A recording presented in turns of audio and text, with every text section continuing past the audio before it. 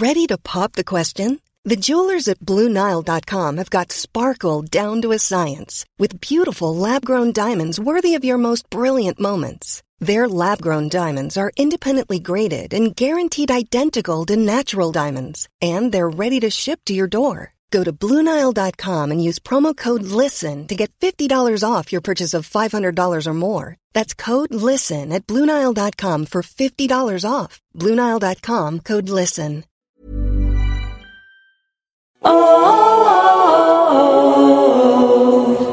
Hi everyone, Marcel here. Before today's episode, I want to tell you about a new show that we are loving at Witch Please Productions, the Culture Study Podcast with Anne Helen Peterson. If you don't already know it, I'm convinced that you're about to fall in love with a new podcast. And this is coming from me, Marcel, someone who famously doesn't really listen to podcasts. Culture Study is a podcast about exploring the nooks and crannies of the culture that surrounds us. Each week, Anne and a super smart co-host will answer listeners' questions about the stuff they find interesting and perplexing. Like, why do clothes suck now? And is Paw Patrol propaganda, or is it not that deep? And, what's the deal with everyone I know getting a divorce? Just like Anne's tremendously popular newsletter of the same name, Culture Study Podcast is funny, insightful, and kind of weird. And it's guaranteed to help you become the most interesting person at parties. Listen to the Culture Study Podcast every Wednesday, wherever you get your shows. Who knows? Maybe you'll recognize some guests in the coming months. I am back. Hi. Uh-oh. Oh. Hi. Hi. Hi. Hi. Hi. All right, ready? Yeah.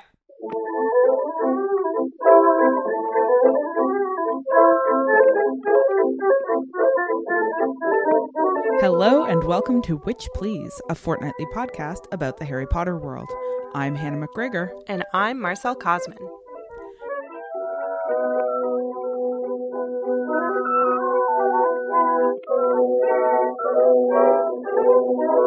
Today we're bringing you our discussion of part 2 of the newly released Harry Potter and the Cursed Child. And I don't know about you, Marcel, but I'm getting deep into the fan fiction aesthetic. I'm shipping things all over the place. I'm shipping my microphone and my audio recorder right now. Sexy. At first, they seemed like enemies, forced to work closely together, but resenting the proximity. But over time, not despite but because of their differences, they found themselves drawn to one another. I'm pretty sure you're doing that wrong, but don't worry about it. We'll get you sorted out. We'll get you sorted out in the sorting chat.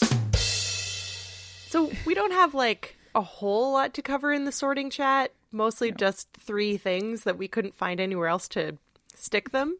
So I want to start with a question, and it is, what the heck is Lily doing strolling around Godric's Hollow with baby Harry when they're supposed to be hiding from Lord Voldemort? I mean, she's providing stage business, I guess. Okay, so you propose that possibly all of Godric's Hollow is protected, which is obviously not the case. It's for sure not the case. So it's just that one house which was hidden and made to look like a different house. Mm-hmm. So they just went out for a quick walk. Just out for a stroll. And the stage directions note that she pauses to put a blanket on Harry, and it just seems like a really chill fall activity for someone whose life is in danger. Yes. I feel like the point sort of narratively is it's for the people who are watching to amp up the tragedy of the fact that she's about to die by being oh, it's she has no idea. But it's she actually totally knew that her life was in danger. So I guess since we're fan fictioning sexy, let's imagine a better scenario that would have amped up the feelings of the audience. Maybe Lily Potter pressed against the window, just gently stroking the glass, looking out at the busy people in the street. Window. You're shipping Lily in the window. People who are trapped on the other side of the window. Like Lily trying desperately to turn boring household objects into toys for her child because she cannot go out and buy him anything. Yeah. Here's a spatula, Harry. I almost said Elliot because I forgot what we were doing. Oops. Anyway, okay, so speaking of narrative gaps, around the same part of the story, while they're all back in time in Godric's Hollow trying to figure out how to deal with Voldemort's imminent arrival, and Albus suggests that they will be able to find the ingredients to Polyjuice Potion and just brew it right up. Yeah. And everybody else, like people take issue with that plan, but not for the obvious reason, which is how long does it take to brew Polyjuice Potion? Like at least a month. Yeah. Yeah, it's a really bad plan, and nobody there is like, sorry, no, that's not how that works. Yeah. I don't know. It's really strange. Maybe the fact that no one thinks about the length of time it takes to brew is indicative of how stressed out they all are by the task at hand. Good. Excellent reading. Okay, super. Whew, yeah. Good. Glad we got through that one. Okay. Yeah. And then the last thing we wanted to talk about is how the whole of history rests on Neville Longbottom. It sure does. I mean, that's the amazing thing, right? So you're in this dark timeline C, A, B, and C. And in timeline C, Harry is dead, but Harry's death is not what triggered it. What triggered it is Neville's death. Yeah. And arguably Cedric's lack of death. Right. So like Harry's death is an outcome of what happens to these other characters. But like that's so interesting for so many reasons, including what it suggests about how like, you know, Neville could have been the chosen one, but wasn't because of a decision Voldemort made. But this kind of implies that like in some way Neville still was. Harry and Neville's value and their characters, I guess, just overlap in so many like fascinating ways. And even though Neville doesn't appear physically in the play, I think it's really fascinating that he still has such a significant and important contribution to the story overall. But I wonder why he wasn't in the play. I know, it's very strange.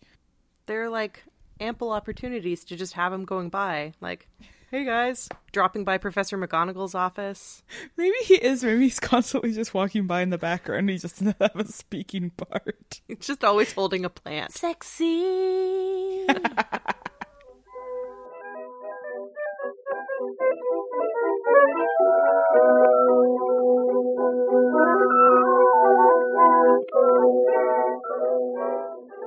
Hey, Marcel, if you were going to ship two books together, which books would they be? I'd probably ship like two very light paperback books together because the shipping charges would be a lot lower. Boo! Let's delve deeper into the homoerotic undertones of print culture and materiality in Flourish and Blots. Sexy! So... Let's talk about theater. All right. Okay, Hannah. So in the interview that you did with Jeremy Mason, we got to learn about what it is that plays do and why it is that some stories make really good plays, right? Theater has certain affordances, so you can tell a story in a specific way on the stage that you can't necessarily do through other mediums. And so I guess what I'm wondering is, what does the theater afford this story? Riddle me this. Yeah, I mean, I feel like there's something about the like non-linearity of it and the way that it's sort of messing around with time, which is like, obviously those are things that you can do with narrative fiction and that people have done with narrative fiction. But that sort of like multiple retellings of the same storyline work in interesting ways when you get to see them reperformed again and again, where you can see a sort of reproduction of the same figures on the stage, but in different relations to each other. Like, I think those kinds of stories are stories that are often told in theater or in film. Mm-hmm.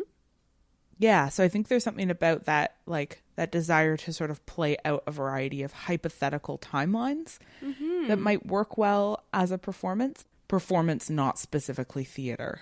Yeah, I was thinking about this too when I was sort of flipping back through the various scenes, and I was thinking about how I wonder if one of the main benefits to telling the story as a play also has to do with like the way in which you can bring the audience into the experience in a slightly different way. So like a really good movie definitely has you like completely invested in what's happening on screen and you forget that you're sitting in an audience. But I was particularly taken with the way that it's described when the Dementors come after Hermione in Timeline C when, okay, so this is after they've gotten back from aborting the mission to humiliate Cedric Diggory, and it's on page 191, and the stage directions say, "Suddenly from around the auditorium, the feel of the breath of an icy wind. Some black robes arise around people, black robes that become black shapes, that become Dementors."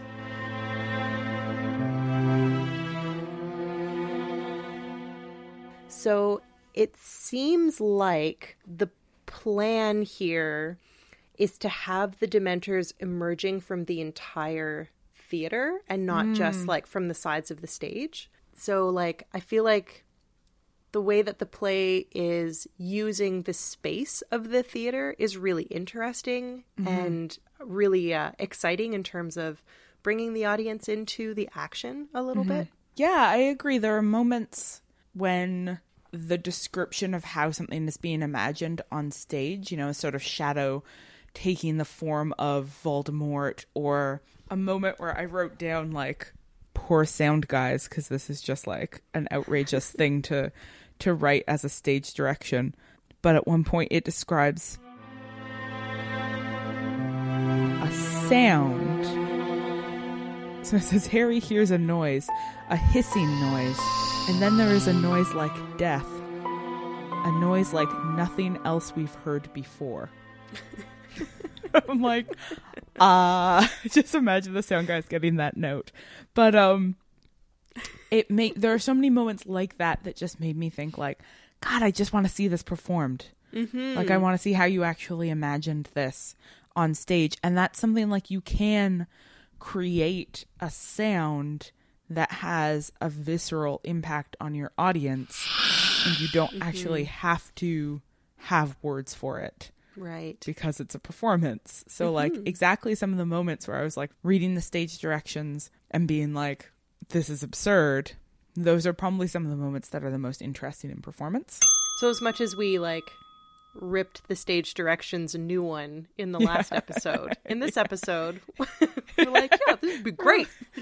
Love to see this performed. I take it all back. I mean, it's interesting how like, because we're reading a remediation of the play, probably a lot of the things that make the least sense or seem the most weird in this reading are the things that are the most specific to the medium it's supposed to be. Right? Yeah. And so it's like, are the hardest to picture, or scenes that don't seem interesting on paper but would be really amazing performed because they're specific to a stage performance.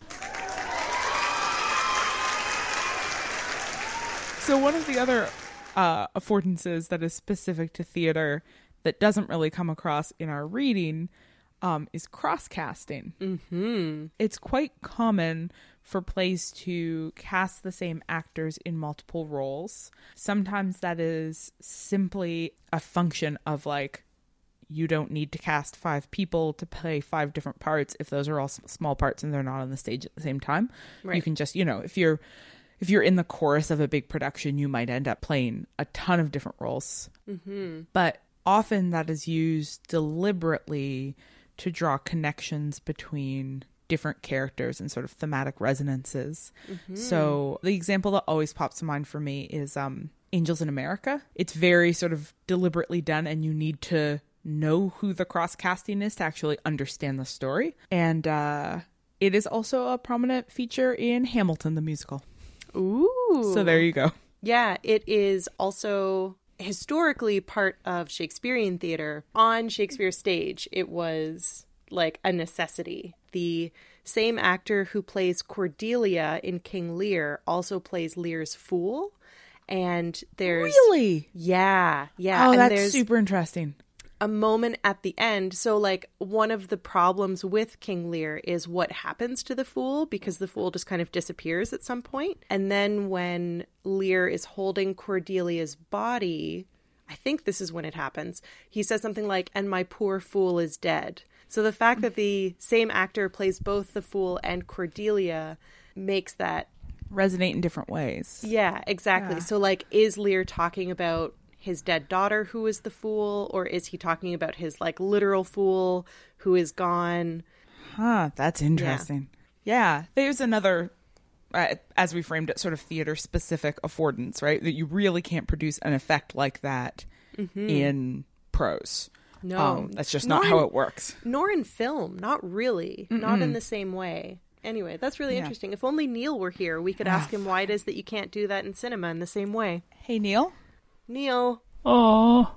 So let's talk about the doubled up casting in this play. Yeah. Let's talk about who's crosscast. Did any of them stand out to you in particular? I mean, they're fascinating across the board. Amos Diggory and Albus Dumbledore. Legitimating versus delegitimating the choices that Harry made. Yeah. Right? Like, it sort of sets them up as these pairs of, like, so on the one hand, you've got Amos telling Harry that, like, he made the wrong decisions and unnecessarily sacrificed people along the way. And then you have Dumbledore sort of saying, like, it only could have played out the way that it did. And it ends up being Harry questioning Dumbledore's claim that things had to be the way that they were. I'm really interested in the fact that the Trolley Witch and Professor McGonagall are played by the same actor, because the implication in that for me is that Hogwarts doesn't start at Hogwarts, that the institution begins at platform 9 3/4. And the rage that Professor McGonagall expresses about Albus and Scorpius leaving the train and stuff, the fact that that's sort of like a natural carryover from the rage of the Trolley Witch who failed to keep them on there in the first place. Oh, that's interesting. What about Moaning Myrtle and Lily Potter? So I would have been more interested if the actor who played Lily Potter Sr. also played Ginny.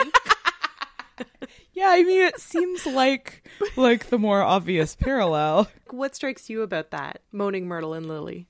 Like some humanizing, like part of the humanizing of Moaning Myrtle, right? Like she's played so much for humor in the movies, and in the books she's so much just a silly character. And what's done with her in the play, like at the textual level, is like giving her a full name, trying to give her a history, trying to take her a little bit more seriously. And I think sort of casting her as the same actor who's playing, you know, this very serious, very beloved and central character sort of reinforces that. Like, here is somebody who is like an actual person. Yeah, definitely. Who we should maybe stop treating so poorly.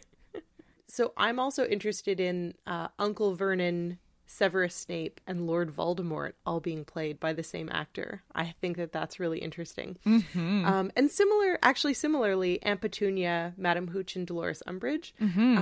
I kind of want to put Madam Hooch in brackets because I don't have any particular feelings about that teacher. But they're very similar trios, right? Like the aunt and uncle, a teacher, a villain. Like each of them plays those three sets. Yeah, exactly. It's interesting, huh? Yeah, I mean, again, when you think about the way that like a reproduction of the same person on stage suggests these sorts of resonances between these different figures, it draws these sort of links between like your life at home, your life at school, the larger political stakes of this world. And it takes those things that like the books have been working really hard to tie together, and it ties them together visually by making them actually the same person. Mm-hmm.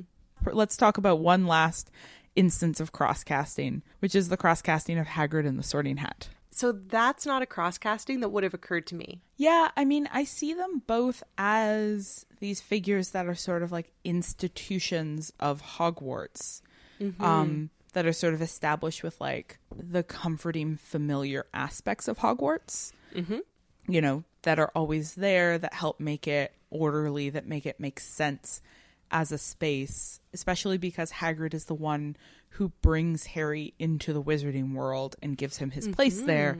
And then the Sorting Hat is the thing that literally gives you your place in the wizarding world. And so they both seem to me to sort of represent the institution itself, and like what it means to find your place, which is interesting within the play as a whole, because a lot of this play is about resisting the assumption that everybody has the same experience at Hogwarts as Harry does, that everybody finds their place as easily as Harry does, right? So the Sorting Hat is no longer the one that like comfortably places you where you belong, but it becomes this source right from the beginning, this source of tension for somebody like Albus who really doesn't know where he belongs. You know, and it's interesting that Albus doesn't seem to have a relationship with Hagrid. Yeah. And that Hagrid, you know, mostly shows up in the flashbacks. Yeah, so cross-casting. I would be super interested if for anybody who has seen the play, if you wanted to holler at us and tell us about, you know, for example, whether the cross-casting is at all visually apparent. Yeah. Like, can you tell that some of these actors are the same person? Does it sort of strike you when you're watching it? Or is there an effort made to cover that up and it feels more like it was just a sort of like, we have all these actors, let's use them more than once? See, I'm pretty sure the point of fan fiction is to explore alternative possibilities for actual real characters in your fandom, and thus challenge the hegemony of one particular narrative perspective. Not like make your stapler and mug pretend to kiss. Sexy. Still confused? Let's untangle the complexities of shifting narratives in The Boy Who Narrated. Yay, we have so much to talk about in this segment. So I'm going to jump right in with something I remember. It's a conversation I remember hearing on some kind of podcast. Okay. And it was about the new Star Wars movies. And the fact that when the Star Wars Extended Universe novels sort of came in, a thing that they did was expand the universe outwards. Okay. And with the new movies that are being made now, all of those Extended Universe novels were declared non-canon, and the movies are now the canon. And what the movies do is fixate on that original trio. They continue to center around Luke and Leia and Han and like their children and nieces and nephews and backstories. And it becomes sort of this question, or, you know, whatever podcast this was I was listening to asked was like, why do these new sort of expanded universe stories still so much want to fixate on the same characters rather than actually expanding and giving us this new perspective? And it suggested that there's something conservative about it. It's a sort of conservative logic of like modern movie making, which is like, in order to make sure that we get enough interested viewers, we need to stick with the same characters. And that really, like, that's what struck me about Cursed Child as a sort of sequel narrative, is that it has the similar conservative logic of, let's not actually take Albus and Scorpius outside of the original 7 books and give them a new story and add something new to the wizarding world. It's like, let's use the two of them as a device to obsessively circle back on the narrative of our original 3, on teasing out more about that story, a sort of, this sort of obsessive spooling around the same plot points that makes this feel more like an extended epilogue than an actual new entry in this world. Yeah. That's what struck me about the narrative structure of this play and about the sort of time travel device. What a lot of readers have said feels fan fiction-y to them feels more to me like the kind of thing the Star Wars movies are doing, right? It feels more to me like this kind of conservative desire to stay focused on the same characters and keep retelling the same story and fleshing out more details of the same story than expanding outwards. And I'm not sure if it's sort of a chicken and the egg thing, like maybe narratives are doing that because that's what fan fiction does, and so that's how you provide fan service and that's how you tell stories you're sure people will like. Or maybe that's a misrepresentation of fan fiction, and fan fiction actually does a better job of expanding outwards and telling new stories. That's really interesting. Especially considering the Harry Potter extended universe that's being made into films right now, and Pottermore and all of that stuff, that like in the face of those things happening, we get this play that is released in book form for readers that does obsessively focus on that trio. So part of me wonders if maybe the timing is deliberate in that this book that does so obsessively focus on our original trio kind of mitigates any sense of disappointment in extended universe apparatuses, I'll just say, that don't have anything to do with that original trio. Is it exciting to have more Wizarding World stuff being produced that has nothing to do with Harry, or is that disappointing for people? Yeah, again, I would be interested in hearing from people, like when you think about Rowling producing sort of sanctioned new material set in this world, are you excited at the idea of it sort of leaving Harry behind entirely and just going off in different directions? Or is that like, do you sort of lose interest? Are you like, well, I'm not in it for your world. I'm in it for these characters who I'm emotionally invested in. Yeah. I wonder if a useful comparison might be the way that in Doctor Who, when there's a new Doctor, it's like a really common thing for fans of the previous Doctor to go through a real process of grieving, right? Because like your Doctor is gone. And now there's a new Doctor with whole new adventures and new interests and new companions and new whatever. And like all of those things that you loved about the previous Doctor, those are just left behind. Yeah. I mean, it's a risky thing built right into the fandom of Doctor Who, which is part of what makes it so interesting. And no, we are not going to start a Doctor Who podcast. Oh, no, there are plenty of Doctor Who podcasts. You don't need us. It's taken care of. Just go listen to Verity. It's good. It's fine. I mean, I'm interested in the way that people are talking about The Cursed Child as being resonant with fan fiction, but I'm also interested in other ways we can read what's happening narratively. So let's talk more about how the narrative of this play, through its production of multiple alternate timelines, sort of introduces some interesting, exciting new narrative devices. You know, it's doing this thing where it's teaching us more about the original books, about our original characters, and about our new characters within the play itself, by moving them through different timelines and seeing the way that they play out in different ways. And we're going to talk about some of those in more detail in some later segments, but there is this really interesting way that you get to see the same characters in totally different contexts. Yeah, I think the best example is Scorpius in Timeline C, realizing that in a world in which Voldemort comes to power, he's a bad guy. Okay, so Scorpius turns up in Timeline C and discovers that he's like a princeling of dark magic. Everybody, he's like really good at sports. I did love that moment when Dolores Umbridge is like going through all the things that he's really good at, and he's like, sports? Really? Sports? But it's like, who knows how many of us would secretly be good at sports if we were adequately pressured into attempting them. I mean, not me, but... Certainly not me. No.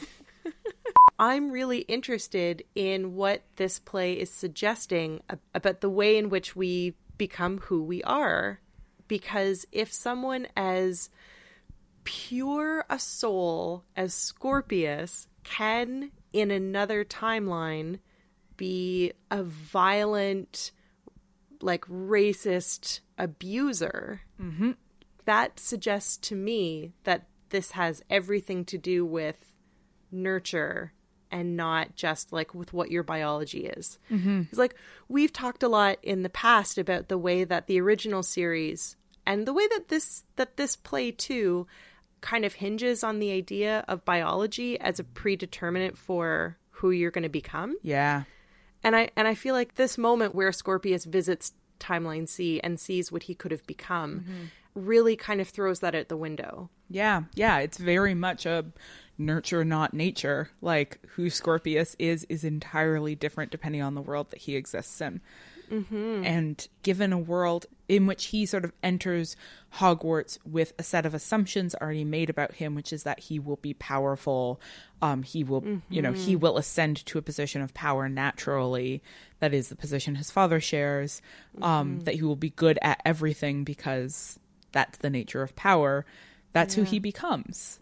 I mean, it reminds me, I'm sure I've brought this up before, but I had a professor in my undergrad who, during a class in which we were discussing the nature of evil in the context of Nazism, suggested that there are just some people who have the capacity for evil, and that it is the job of civil society to keep those people from having access to those forms of evil. And we were having this debate that, like, what does the rise of Nazism prove? Does it prove that evil is banal, which is to say that most people don't think critically about the ethical repercussions of what they're doing, that they just do what everybody else is doing no matter what?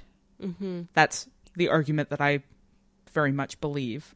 Yeah. Or his perspective, which is that some people are good and some people are evil. Right. And that good people will always be good, but that evil people need to be controlled. Yeah. I mean, obviously that's a ridiculous idea. Maybe he just doesn't understand how ideology functions and how what constitutes evil is socially determined. Yeah, I know. To go back to that former sort of the thing that I believe, the thing that we have discussed, which is that evil is not a sort of inherent property of an individual. Voldemort's not fundamentally evil. Voldemort is a product of the society that he grows up in. And I think that thesis that we presented in our reading of the books gets reinforced in this play. Yeah, we're very good readers. We are so good at reading. It shows us that our beloved Scorpius, who is so sweet and kind, if positioned in a particular way in relation to power, if told by everybody, this is how you're going to behave, that's how he behaves. Yeah. So, like, what's interesting then is to see him return to his own timeline with the knowledge of what he might be, and to think about how that's then going to inform what he thinks of himself as a person. And if there's comparable ways that we can think about our own natures as products of a particular set of circumstances rather than something that is innate to us. How would I be different in a different set of circumstances, and how might that induce me to sort of like pause in my assumptions about who I am as a person? I know for me, I don't actually have to do a whole lot of imagining because I was a very different person before I encountered radical feminism and saw the light. And if I hadn't had the educational opportunities, and by that I don't mean classrooms, I mean like the just like the friends and the peers and the workshops that I attended and stuff, if I hadn't had those experiences, I wouldn't be the person who I am today. I'd be like Timeline A Marcel, and Timeline A Marcel is fundamentally less charitable and generous and a terrible ally than Timeline B Marcel, which is me right now.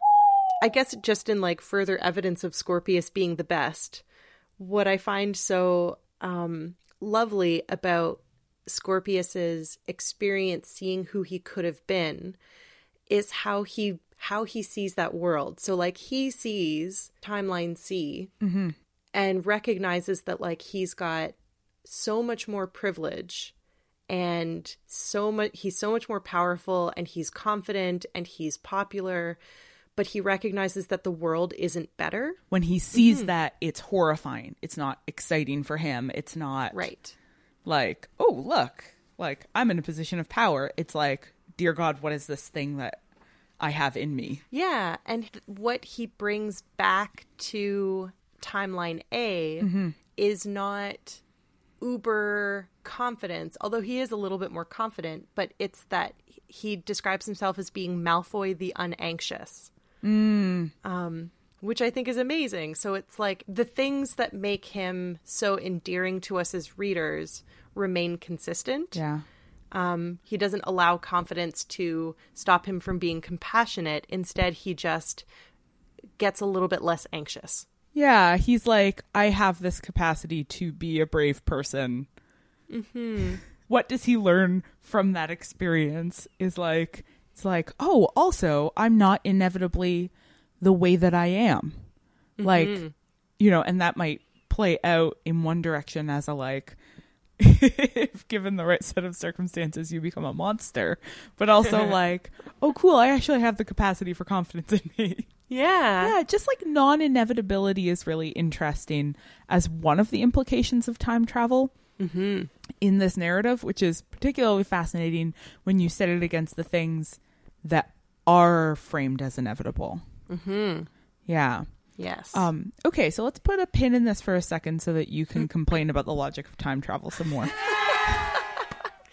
Okay, so this didn't occur to me when we were talking about time travel last time, but all of a sudden what I'm really wrestling with this idea, again, this comes back to me just like not being able to cope with there being multiple timelines. That's just not a thing that I can wrap my head around. So Scorpius, his physical body moves from one timeline into another. So timeline C Scorpius is a real human creature, but then isn't there anymore. And is replaced by this Scorpius. So here's why this confuses me so much, okay? Because time travel is not real. I know, mostly because time travel is not real. But here's what super confuses me. It presupposes that Scorpius's conception, gestation, and birth were all 100% in sync with Scorpius timeline A's conception, gestation, and birth. Because otherwise, how can the one replace the other? Yeah. They're different. Like, they just are different. Yeah, I mean, the assumption that, like, in this completely different universe, the same person would still exist at all is silly, right? Yeah. That, like, he would have been born at the same time and have the same name and look the same. Like, that's all actually quite absurd, but that's just a narrative conceit. Yeah. The implications of Scorpius turning up in this timeline and replacing other Scorpius is also goes back to your original understanding of time travel, which is like the timelines match back up. So it's not that he's multiplied into multiple selves.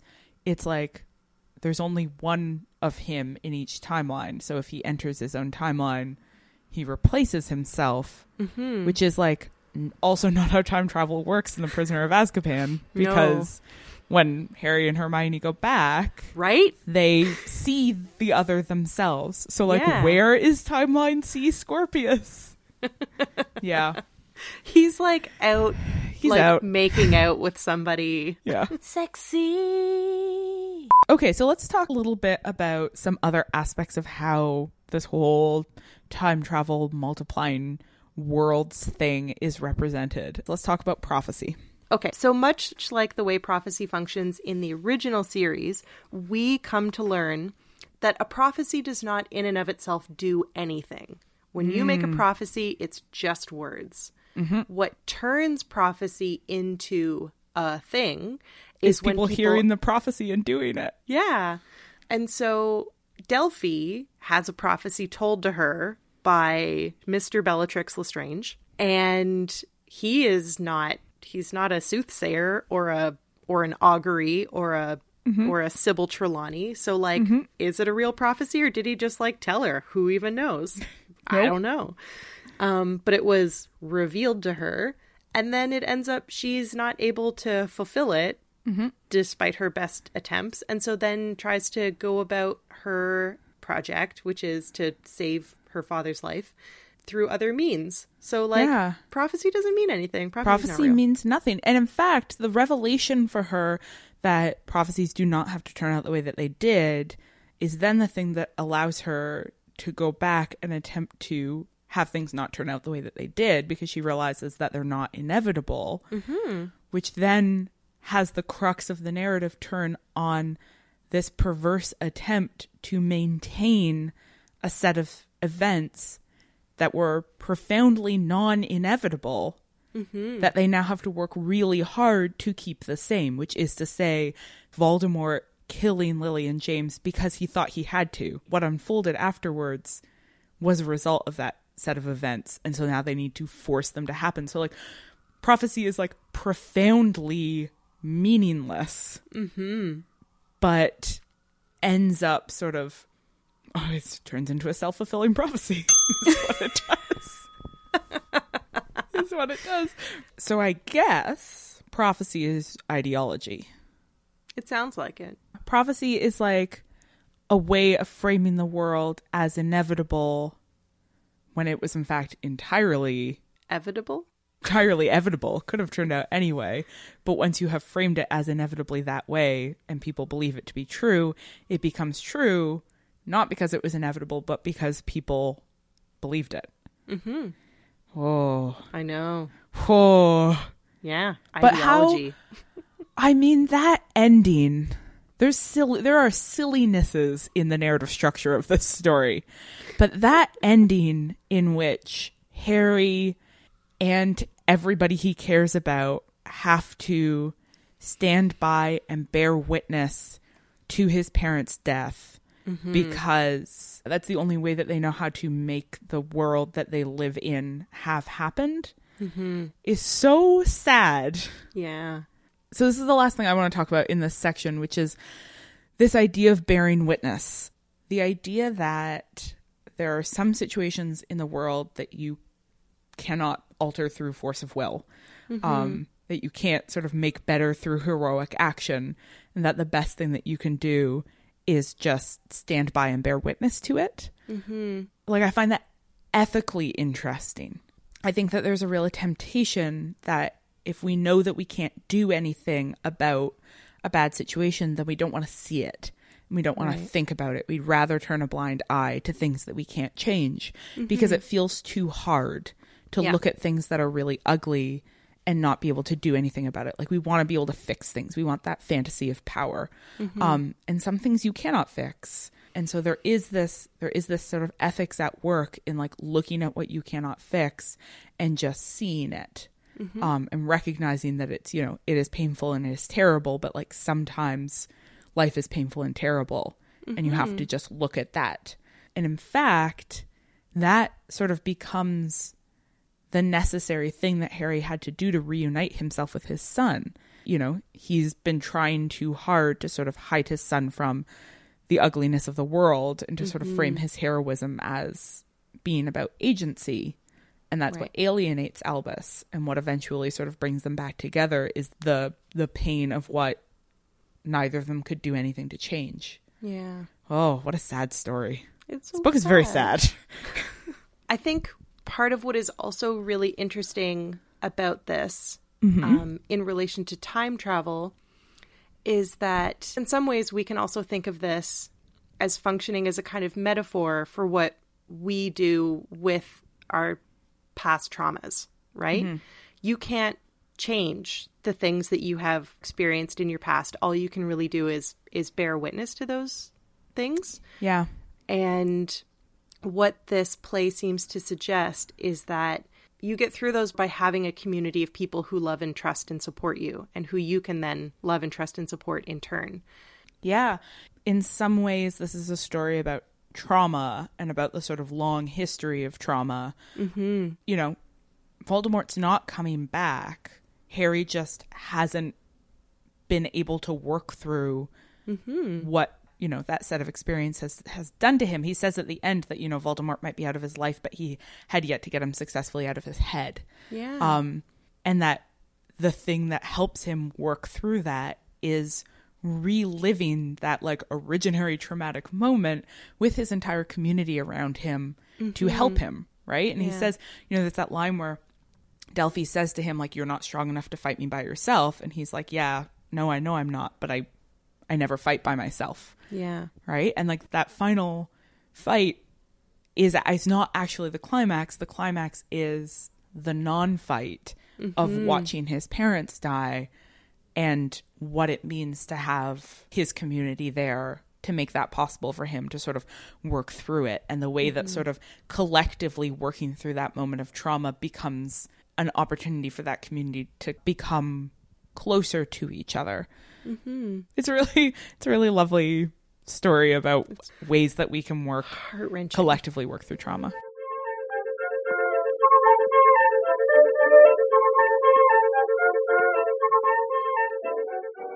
Okay, I think I'm starting to get a handle on this. It doesn't need to be about creating sexy, unexpected pairings. Sexy. Fanfic can just be an opportunity to explore underwritten characters. Like, I could write a whole novel about Snape pursuing a Master's of Education and returning to Hogwarts with a strong sense of student-based learning outcomes. Sexy. You know, come to think of it, that might be a bit of a stretch. Okay, let's talk about this for the rest of the episode. In potions class. Hiring for your small business? If you're not looking for professionals on LinkedIn, you're looking in the wrong place. That's like looking for your car keys in a fish tank. LinkedIn helps you hire professionals you can't find anywhere else, even those who aren't actively searching for a new job but might be open to the perfect role. In a given month, over 70% of LinkedIn users don't even visit other leading job sites. So start looking in the right place. With LinkedIn, you can hire professionals like a professional. Post your free job on linkedin.com/achieve today. Can we talk about Snape first? Yeah, that's a great idea. Nothing that has happened before, no number of Snape defendants amongst our listener base, no amount of Alan Rickman's performance has redeemed Snape to me as wholly as like the 5 pages he had in this play. Tell me about that. It just totally changed my perspective on him. Snape, under Dumbledore's reign, so to speak, has a vested interest in pretending to be on Dumbledore's side. Both because it provides him with sort of safety within the status quo, you know, and then Snape as a double agent has personal selfish motivations to continue to sort of do what he thinks Lily would have wanted. Even if it was selfless, it never felt politically motivated to me. Right. And I really, really appreciate this play textualizes exactly that. Like, it acknowledges that he started with these really selfish motives, right? He says on page 193, I couldn't save Harry for Lily, so now I give my allegiance to the cause she believed in, and it's possible that along the way I started believing in it myself. And that's the difference that I really struggled with, is like Snape as somebody who actually believes in this cause, which is like anti-fascist, versus Snape as somebody who's like going through the motions for the sake of this love. And Snape, like 20 years later, which is where we're seeing him now, as a much older man who has continued to live under Voldemort's reign, to work at Hogwarts, but now that there's really nothing in it for him, has continued to commit himself to this cause. Has continued to hold these things close to him, and who, given a renewed set of circumstances, remains the kind of person who would sacrifice himself because he does have this sense of what is right, and a sense that has become more so the longer he has lived with it. Right. Yeah. I found that a convincing version of him. That's not a like he was a noble hero the entire time. Maybe it's just that his attachment to Lily provides him with a starting point for being resistant to what's going on around him. The Snape that I saw in this play was somebody who is no longer doing it for those selfish reasons, but who continues to be that same kind of person, Yeah. right? Like somebody who would give himself for this cause. And he continues to do that without being under Dumbledore's thumb. Yeah. Like he's no longer anybody's lackey. He's very clearly and genuinely invested in this cause. Yeah, I don't know. I really, like, this play really did something for me in terms of this character. I guess when I read this play and saw Snape sacrificing himself so heroically in this way, all I could really think about were all of the people who finally got to see Snape play the hero and not just hear about him being the hero secondhand. Yeah. I thought that was special. Speaking of revisiting familiar teachers, I would like to chat a little bit about the revisiting with Dumbledore. Sure. The scene in which Harry has a conversation with Dumbledore through the painting. So there's this sort of interesting through line in this play about shitty parenting and what it does to you. And how much shitty parenting both our heroes and our villains have received. You know, I mean, really, Delphi's tragedy is deliberately held up against Harry's. They were both orphans. They were both incredibly lonely. And Delphi thinks that she can change that by finding her father, that she won't have that intense experience of loneliness, which is why in that scene when Harry says to her, he says, "You can't remake your life. You'll always be an orphan. That never leaves you." Right? Which is this really profound statement on Harry's part for like how deeply after everything he still has that experience of loss as his origin story. And the end of the play does show us that that's the way that it has to be, but it also shows us what parts of that were not inevitable in that scene where Harry confronts Dumbledore and says, like, you actually didn't have to treat me the way that you did. You actually could have been a better father to me. You know, and the confrontation, Dumbledore sort of stumbling to justify himself, and then Harry saying, you would have hurt me less if you had told me this then. Despite all of the tragedy and inevitability that surrounded us, you could have just like verbalized your love for me and that would have changed a lot of stuff. It's a really profound sort of counter to the aspects of the story that emphasize what's inevitable. So like some of these losses are just losses that you can't change, but like, hey, look, here's a thing that you can change. You just like tell the people in your life that you love them. All of these children just desperately need somebody to be kind to them. And if we look at the two Draco Malfoys, we see Draco Malfoy in timeline C, where presumably his parents never had to like reckon with the possibility that they were going to lose him. Right? Like we don't exactly know how the Wizarding Wars would have played out differently, but we know that they did differently. And so that timeline C Draco, he turns into his father, essentially, and he treats Scorpius very much in the same way that Lucius treated him. Essentially, what that's saying to us is that without parents reaching out to their kids, without parents, like, showing their children that they love them and not just, like, that they want the best for them, whatever that means in any particular circumstance, that, like, you... like, that's what turns your children into monsters. Let's all just start using the cursed child as a parenting manual. Or like, what not to do. What not to do. How not to parent. Not sure how to do it right, but don't do any of these things.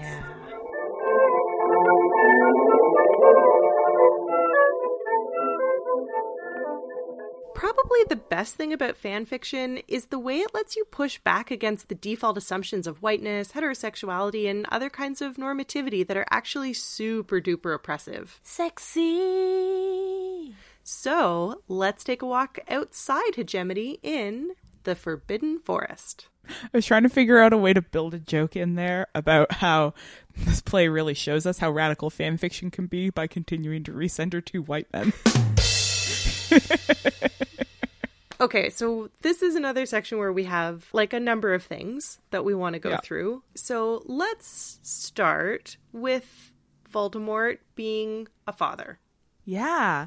So we got a ton of questions about this in the WP Curious Child hashtag. This is the thing that I think people have expressed the most doubt about.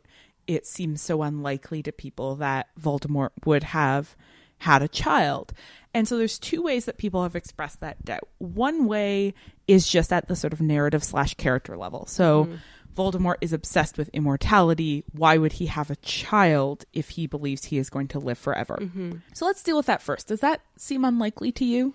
That this evil figure who's obsessed with making himself immortal would somehow impregnate one of his followers? It does seem very unlikely to me. Reproduction does not seem in keeping with Voldemort's character to me, for like a host of reasons, but not least of which is the fact that Voldemort has never expressed any interest in offspring of any kind, and his lack of interest in relating to others suggests to me a lack of interest in having others like him. And one of the things that people say about having children is that you like want to bring more people into the world like you. And Voldemort, he's a lone wolf.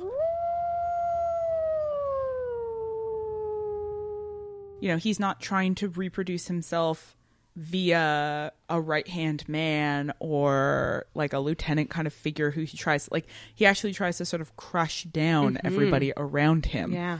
Even that image of him, you know, in Timeline C having the augury as his sort of right-hand man seems a little unlikely. Because would he share power in that way? Absolutely. Like, that seems equally incredible to me. Yeah. Yeah. Do we have any particular reason to actually believe that Delphine is his child? I don't think so. I see no reliable textual evidence to this effect. And similarly, zero believable textual evidence that Delphi is even the daughter of Bellatrix.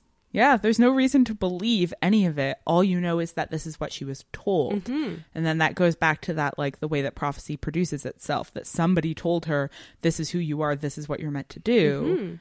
And she buys it and she structures her entire life around it. Yeah. But there's no reason to assume that that is actually the case. In fact, we don't even know that Delphi was ever told this. That's just what she's telling us and the other characters, right? She, like, this is the backstory that she provides, but we have no reason to even believe her. We know she's a liar, so why would we believe her about this? I mean, she's clearly unhinged. So this could just be, you know, she was a sad, lonely orphan. And this is a story that she told herself, that she was the heir to Voldemort. Yeah. You know, when Andrea and I were talking about who's the next Voldemort and the sort of inevitability of there being a next Voldemort, we were talking in particular about how aspects of the world that produced the first Voldemort have not changed. And that's exactly the context in which Delphi was produced as the next one, which is that the wizarding world continued to be set up around these structures of like who's in and who's out, who's welcomed and who's not welcomed. And she felt lonely and estranged from everybody around her. This play tells us very clearly that isolation produces certain kinds of personality. Voldemort was lonely and isolated. Draco was lonely and isolated. He reproduced for himself a son that was lonely and isolated. Like, that's what, again, nurture, not nature. Yeah. Like, Delphi was turned into another Voldemort through what happened to her as a child. So there's one piece of it. There's sort of one half of the answer to the, like, you know, Delphi is Voldemort's child, is that we have no particular reason at any level to believe it. Right. But the other piece is the way that I saw a lot of people talking about this idea about not really buying Voldemort having a child was in this, like, it's so icky to imagine Voldemort having sex, or, you know, LOL, does he even have a penis? This kind of like shaming of Voldemort that I found very, very strange and honestly kind of distasteful. And I don't mean to cast aspersions on you guys, because I know that we all fall into these things all the time, you know, fall into this language and into these tropes, and that we came very close to some similar ways of talking about Voldemort when we were talking about him as an effeminate or asexual villain, that, you know, it is hard to imagine Voldemort having sex. That is true about the way that he is produced for us textually as a villain.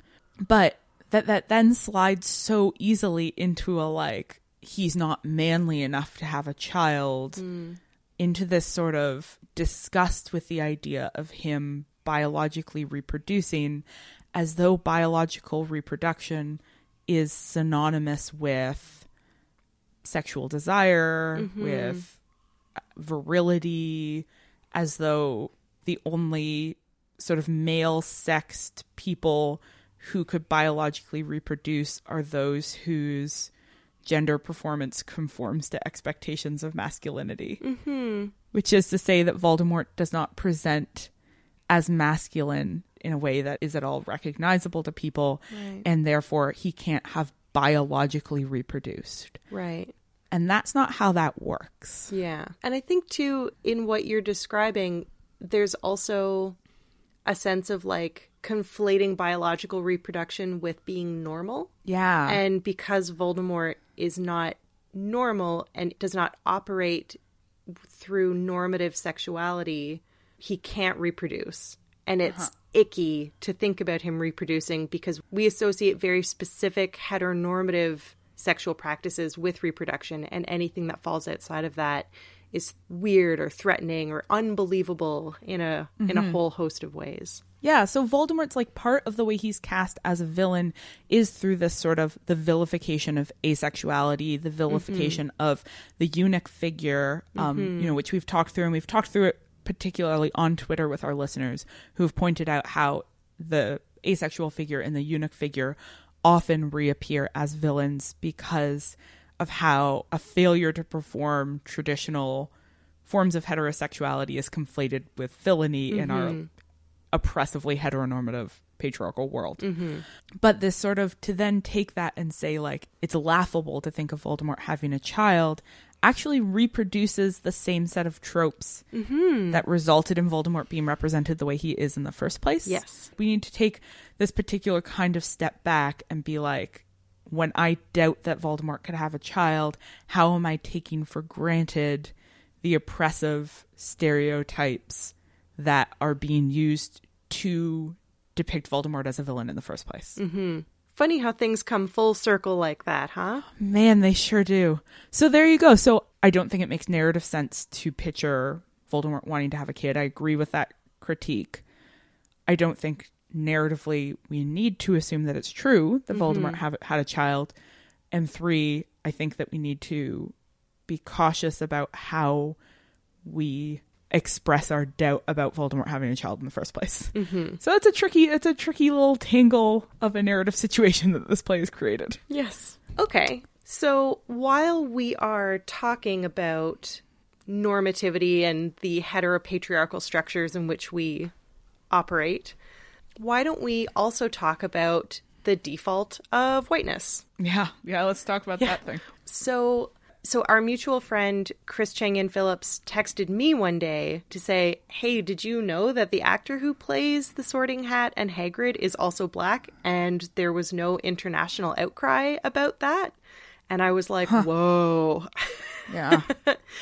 So I think it is extremely exciting that the actor who plays a man who is part giant is black, because I think that so much in our fantasy literature and in our fantasy films and now also fantasy plays, whenever we have a fantastic character, they default to white unless their racial or ethnic makeup is in some way part of their fantasticalness, right? Yeah. So with the goblins, their Semiticness is part of what makes them goblins. And with the centaurs in the film, the indigenous tropes that they use to create the centaurs are used to like represent their naturalness and their like wildness and non-civilizedness, right? Yeah. Whereas like in the fucking Lord of the Rings movies, the elves are like the whitest thing you've ever seen, right? So white. And the racialized characters are monstrous. Exactly. Like, we at this time live in a world that is so steeped in white supremacy that even in our fantastic creatures, the default is white. It is impossible to imagine, and it's obviously not impossible. Huge scare quotes around impossible. It's impossible to imagine, like, racially diverse elves. We come back to this whenever we do Jew Watch. So there you go. Jew Watch. There's some goblins referenced in this part of the play. Yeah. But like the larger point that we're making there is the way that fantasy tropes are steeped in white supremacy and then get depoliticized by fans of fantasy who just say like, oh, well, this is just a fantasy trope, as though those things emerged out of thin air and didn't emerge out of a world.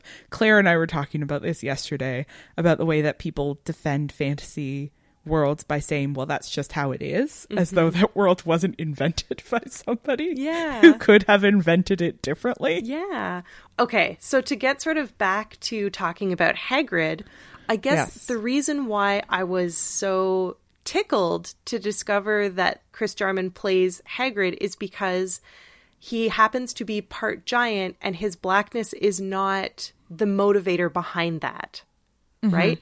It is that he is a partially fantastical figure who happens to be black. And I feel like that is something that we are in desperate need of. And it would be so great if more mainstream fantasy writers could start doing that. Yes. Hardcore yes. Oh, but also, while we're on this topic, maybe we should have a conversation about why it is that Hagrid being played by a black actor wouldn't cause an international outcry in the way that Hermione, played by a black actress, does. I think part of it is the fact that if Hermione is black, then Ron and Hermione have an interracial relationship that is very threatening to a lot of white people. Yeah. I mean, Hagrid's not one of our main characters in the same way. Part of it, I think, is just like a protagonist issue. And I think what happened for a lot of white readers, you know, when they found out Hermione was being cast as black, was like, how dare you? I defaulted to assuming that she was the same as me because that's a privilege I always have. And you're taking that away from me.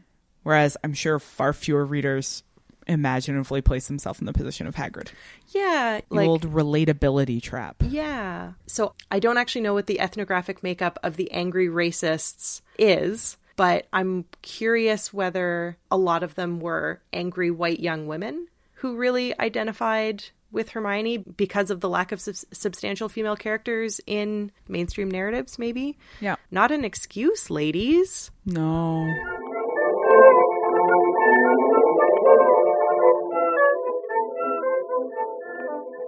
And of course, let's not forget the absolutely number one most important thing about fan fiction. The triumphant recentering of Hermione Granger as the true hero of the Harry Potter stories. Sexy. Granger danger.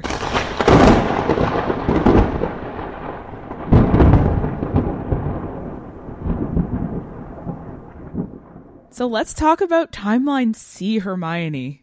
Timeline C Hermione is obviously the best. Yeah. So like we talked about Hermione as spinster and our issues with Hermione as spinster in the last episode. But this one really counters that.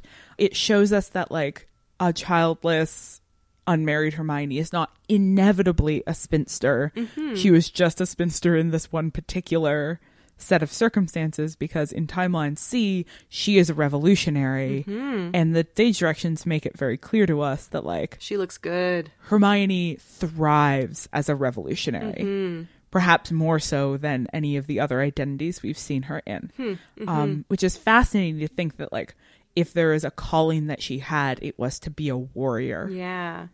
Yeah. And you know what else that suggests is that the thing that is the most toxic to like Hermione as a powerful figure is just like banal heteronormativity. Yeah, that like what makes her bitter in Timeline B is not having an unfulfilling life, but being unmarried and childless in this really boring world where that's the expectation and that's the status quo. Yeah. She's unfulfilled because she has no venue for her own remarkableness. Exactly. You know, in timeline A, she's running things. And in timeline C, she's in this position of like constantly having to sort of work against the status quo. And both of those give her adequate outlet for just like her sheer quantity of brilliance. Maybe the heteropatriarchy should be crushed. Sexy.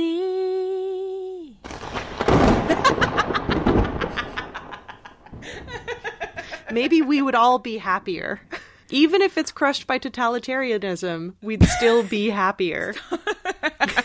Let's talk about the degree to which totalitarianism does or does not crush the heteropatriarchy in Timeline C. Okay. Because Hermione and Ron are still in love. I mean, you can't help who you love, Hannah. Okay, so Hermione and Ron are still in love, but they don't bother with normative expressions of romance. I guess what thrills me about this timeline so much, or about my ability to read this as being outside the boundaries of normative heteropatriarchal relationship structures, is that Hermione and Ron still love each other deeply and are still able to like take care of each other and thrive together and live and work together, but in a way that is so completely opposite to how we understand relationships to function under a system of heteronormative patriarchy. Yeah. It might be a revelation to Ron that Hermione loves him, because when she says that she loves him and has always loved him, he's surprised. But, you know, the fact of the matter is that that intimacy remained, that they, you know, they continued to work together. They continued to be close partners through this entire business when there was no time or space for traditional forms of relationships. And I mean, like, there might have been some time. Yeah. I really like how between the three timelines, Hermione is the one who gets the most variety. Like, Ron is pretty Ron-ish from timeline to timeline. He's like a little more beaten down in one than the other, a little more conservative. And Harry's just alive or not. Yeah. But like Hermione becomes these radically different people from timeline to timeline. And that's so interesting to me because it suggests so much more potential in her as a person. That she has so many completely different things that she could turn out to be. You know, she's not stuck on this one very particular path. Hermione is, as Minister of Magic, like, Hermione loves like rules and organization, and I'm sure she's very happy in that role.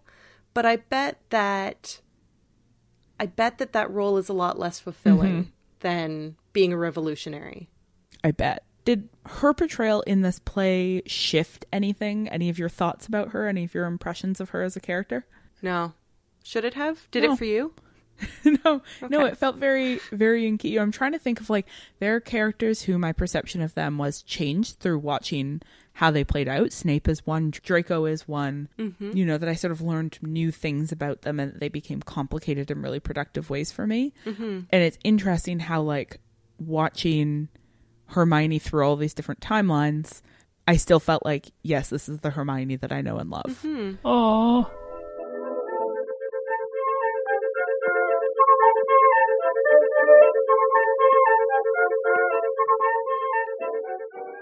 You know, when it comes down to it, fan fiction is all about wresting narrative control out of the hands of the author and putting it back where it belongs, with the readers. Sexy. In that spirit, let's let our listeners take the reins and answer some of their pressing questions in Final Revisions. So we're plumbing a bit more from the WP Curious Child hashtag that we put out and answering a few more questions that people had.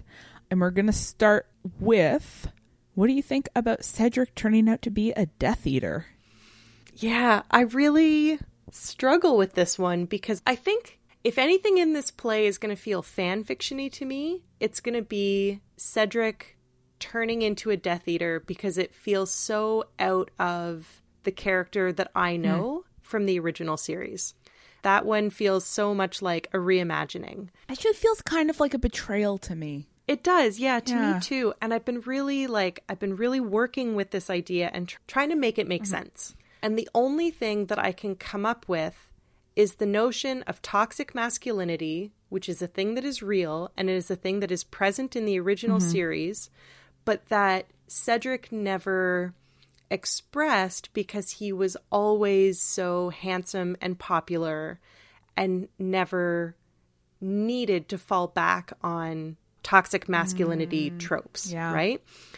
And so it only becomes believable to me that he could become a Death Eater if people turned on him and ridiculed him for his poor performance, in which case it's not humiliation that makes Cedric into a Death Eater. It's a culture of toxic masculinity where popular men, especially men who are like beloved and successful, all of a sudden lose the foundation of those privileges and end up being taken down a few notches so that they're just as weak as everybody else. Yeah, that's a really good point. It then makes it really interesting that humiliation is the strategy that Albus and Scorpius choose, because it suggests that they like recognize that like that's the worst thing that can happen in the context of toxic masculinity, is like the worst thing that can happen to you is to be humiliated, because you can rest assured that everybody will respond in a particular way to your emasculation. Yeah, it's like that Margaret Atwood quote that men are afraid women will make fun of them and women are afraid men will kill them. Oh, God, the patriarchy is so broken. Ugh, yeah. Masculinity is a trap.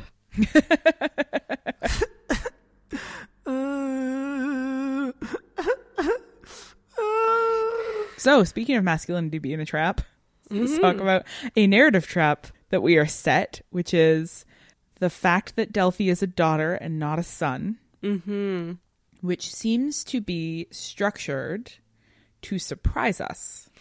Yeah. So I need to admit that it surprised me. I think I mentioned this to you when we were recording last time, but we didn't put it in the episode because it was a big spoiler.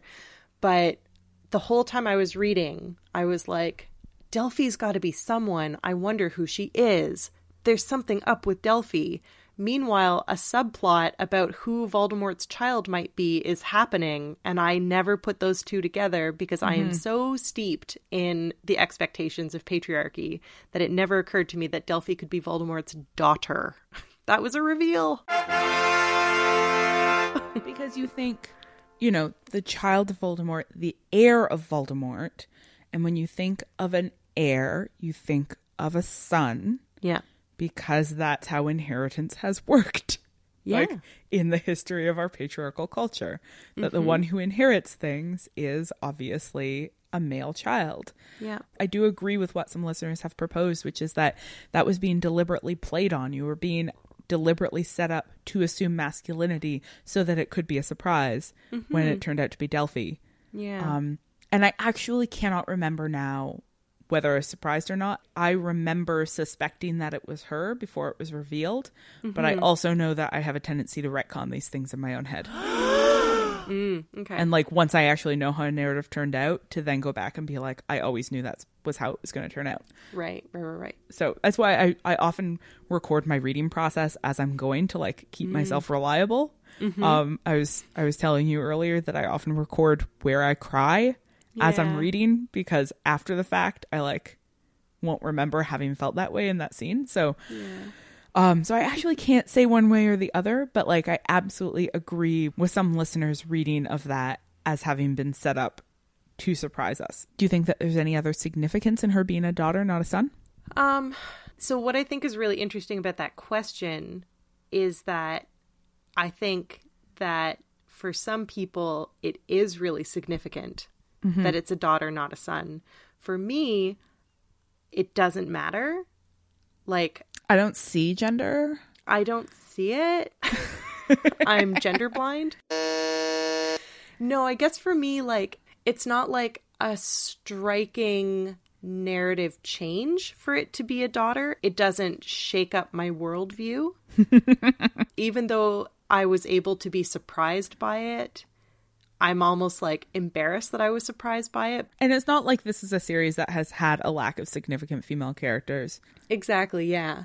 But I can totally see how this would be a really significant world shaking up for some people who are able to see strong, powerful women as villains in the form of Dolores Umbridge, who is like an undersecretary.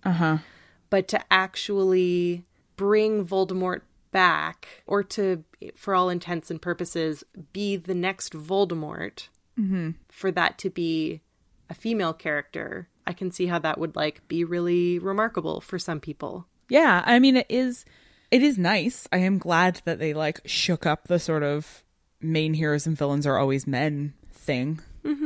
Reminding us that like women also have boundless capacities for evil.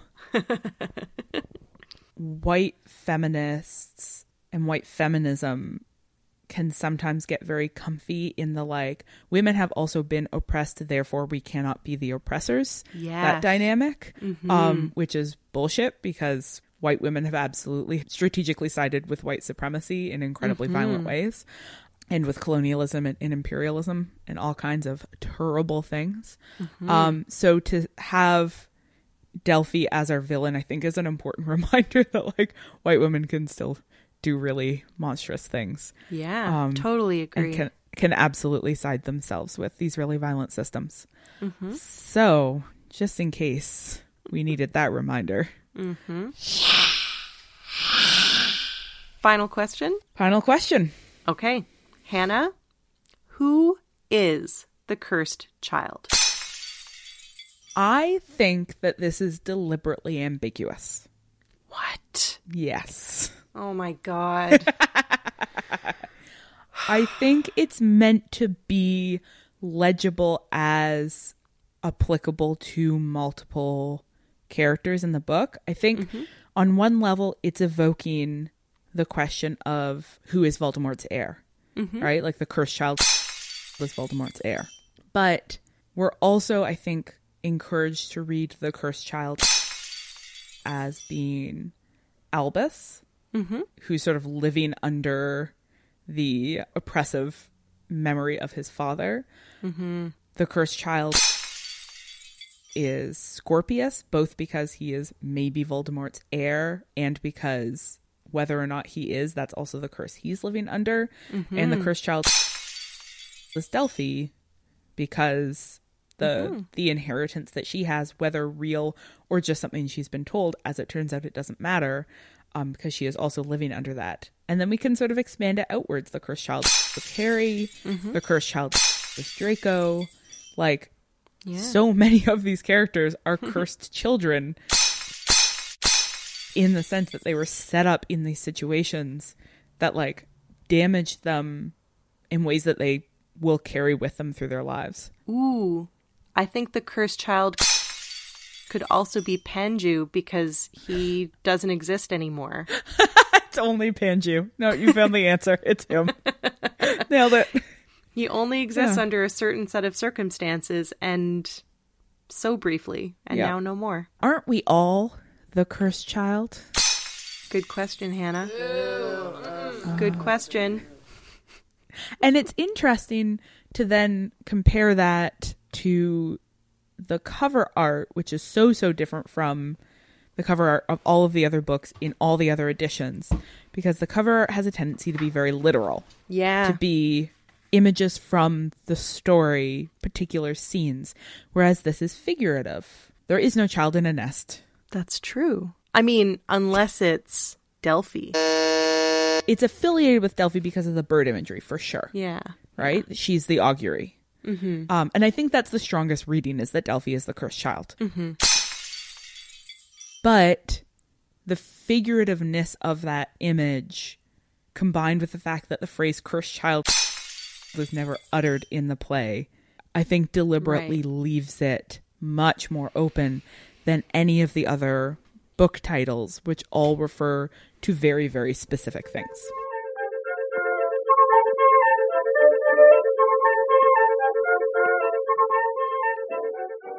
Thanks, dear listeners, for joining us for episode 15B of Witch Please. The rest of our episodes are, as always, available at awitchplease.ca. You can also subscribe to us on iTunes or whatever platform you prefer. While you're at it, don't forget to rate or review us. It's the second best form of advertising. You know what the best form is? Declaring your nerdery far and wide by sporting a sweet piece of merch. Take a look at society6.com/ohwitchplease or the link on our website to see what's available. Special thanks as always to Trevor Chow Fraser, our erstwhile tech support and the robot of our hearts. Hi, how are you doing? And extra special thanks to everyone who's been tweeting at us. Dun dun dun. Jade Constable, Last Ald, Ms. Megan, Cyclone Chloe, Ephion G, Strictly Pod, El Borgon, Crystalla P, Scriptorium Girl, Caveats Decorum, Taylor W. Driggers, Oswin, Team Hobbyhorse, The Ace DB, Asha Hurton, Kiss Me Hardy, Rach, Vic Jones, Stephocracy, SG Wingo, Sarah Sherwood, Laura Bang, PGH in Red, Say Wooster, Triceratop, Molly Flood, Kingslam, Mars's Wisdom, Matt L.A. Schneider, A Gold Ship, Virginia Wolf, Just Malins, Yasmin Hilliam, Emma H. Barker, Instant Dreams, Duchess Cadbury, Sophie Biblio, Karina Saurus, All of the Things, Lily Actually, Ranged Lunatic, McKinney James, Mad Peterson, Smarakuya, Veronica UK, Student of Wim, Masha Dutois, Army Boy 0787, Rosie Morgan 96, JG Fool, Amanda Finlaw, Natalia Kismet, Chillin Kristen, Anna Mulligan 7, Pewter Wolf 13, HP Sacred Text, Mayal, Nana Luna, MW Boyce, Hello Alex, Tamar Atkinson, Mimi Roning, Sophie Peppy, Curious Fox Books, H. Cassidy, Bronwyn Fay, Ashley R. Guillory, Katarina Hoven, Emily Hoven, X626, Mad Hat 106, Liz Fa, Honking Daffodil, Alan Matley, She Makes Podcast, Alyssa KB, Mar Shameless, which is my stage name, Fandom's Teapot, Liza Kate, All Mad Here 27, CC Streeter, RK McKinnon,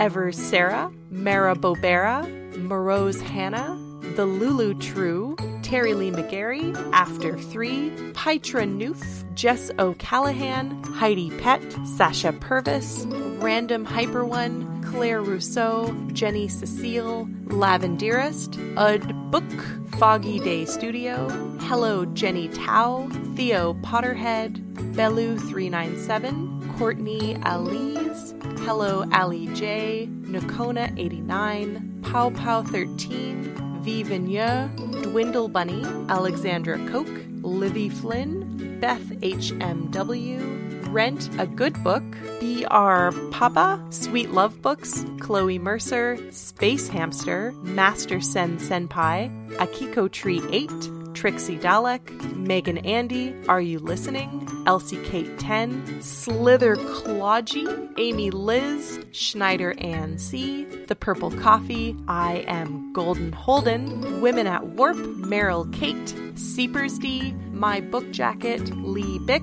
Sierra Love, Monobo, Pink Lemonade, Jane Burgess, Hannah Jade, Rosemary Pip, Kat Morissette, Thomas J. Bayless, Sophs Why Not, Emily Sargent, Caitlin Sykes, Amy Ripley, J.V. Purcell, Literary Elena, Rinnick 88, Lloyd Pancakes, and Moon of Morris. I really thought that the Twitter list would be shorter this time. I was wrong.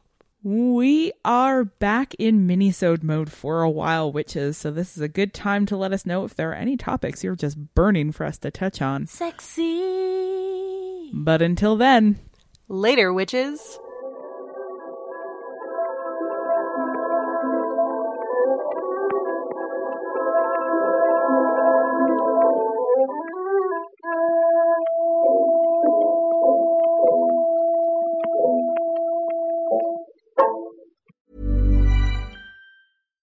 Hi, I'm Daniel, founder of Pretty Litter. Cats and cat owners deserve better than any old-fashioned litter. That's why I teamed up with scientists and veterinarians to create Pretty Litter.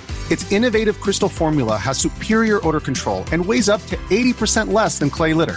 Pretty Litter even monitors health by changing colors to help detect early signs of potential illness. It's the world's smartest kitty litter. Go to prettylitter.com and use code ACAST for 20% off your first order and a free cat toy. Terms and conditions apply. See site for details.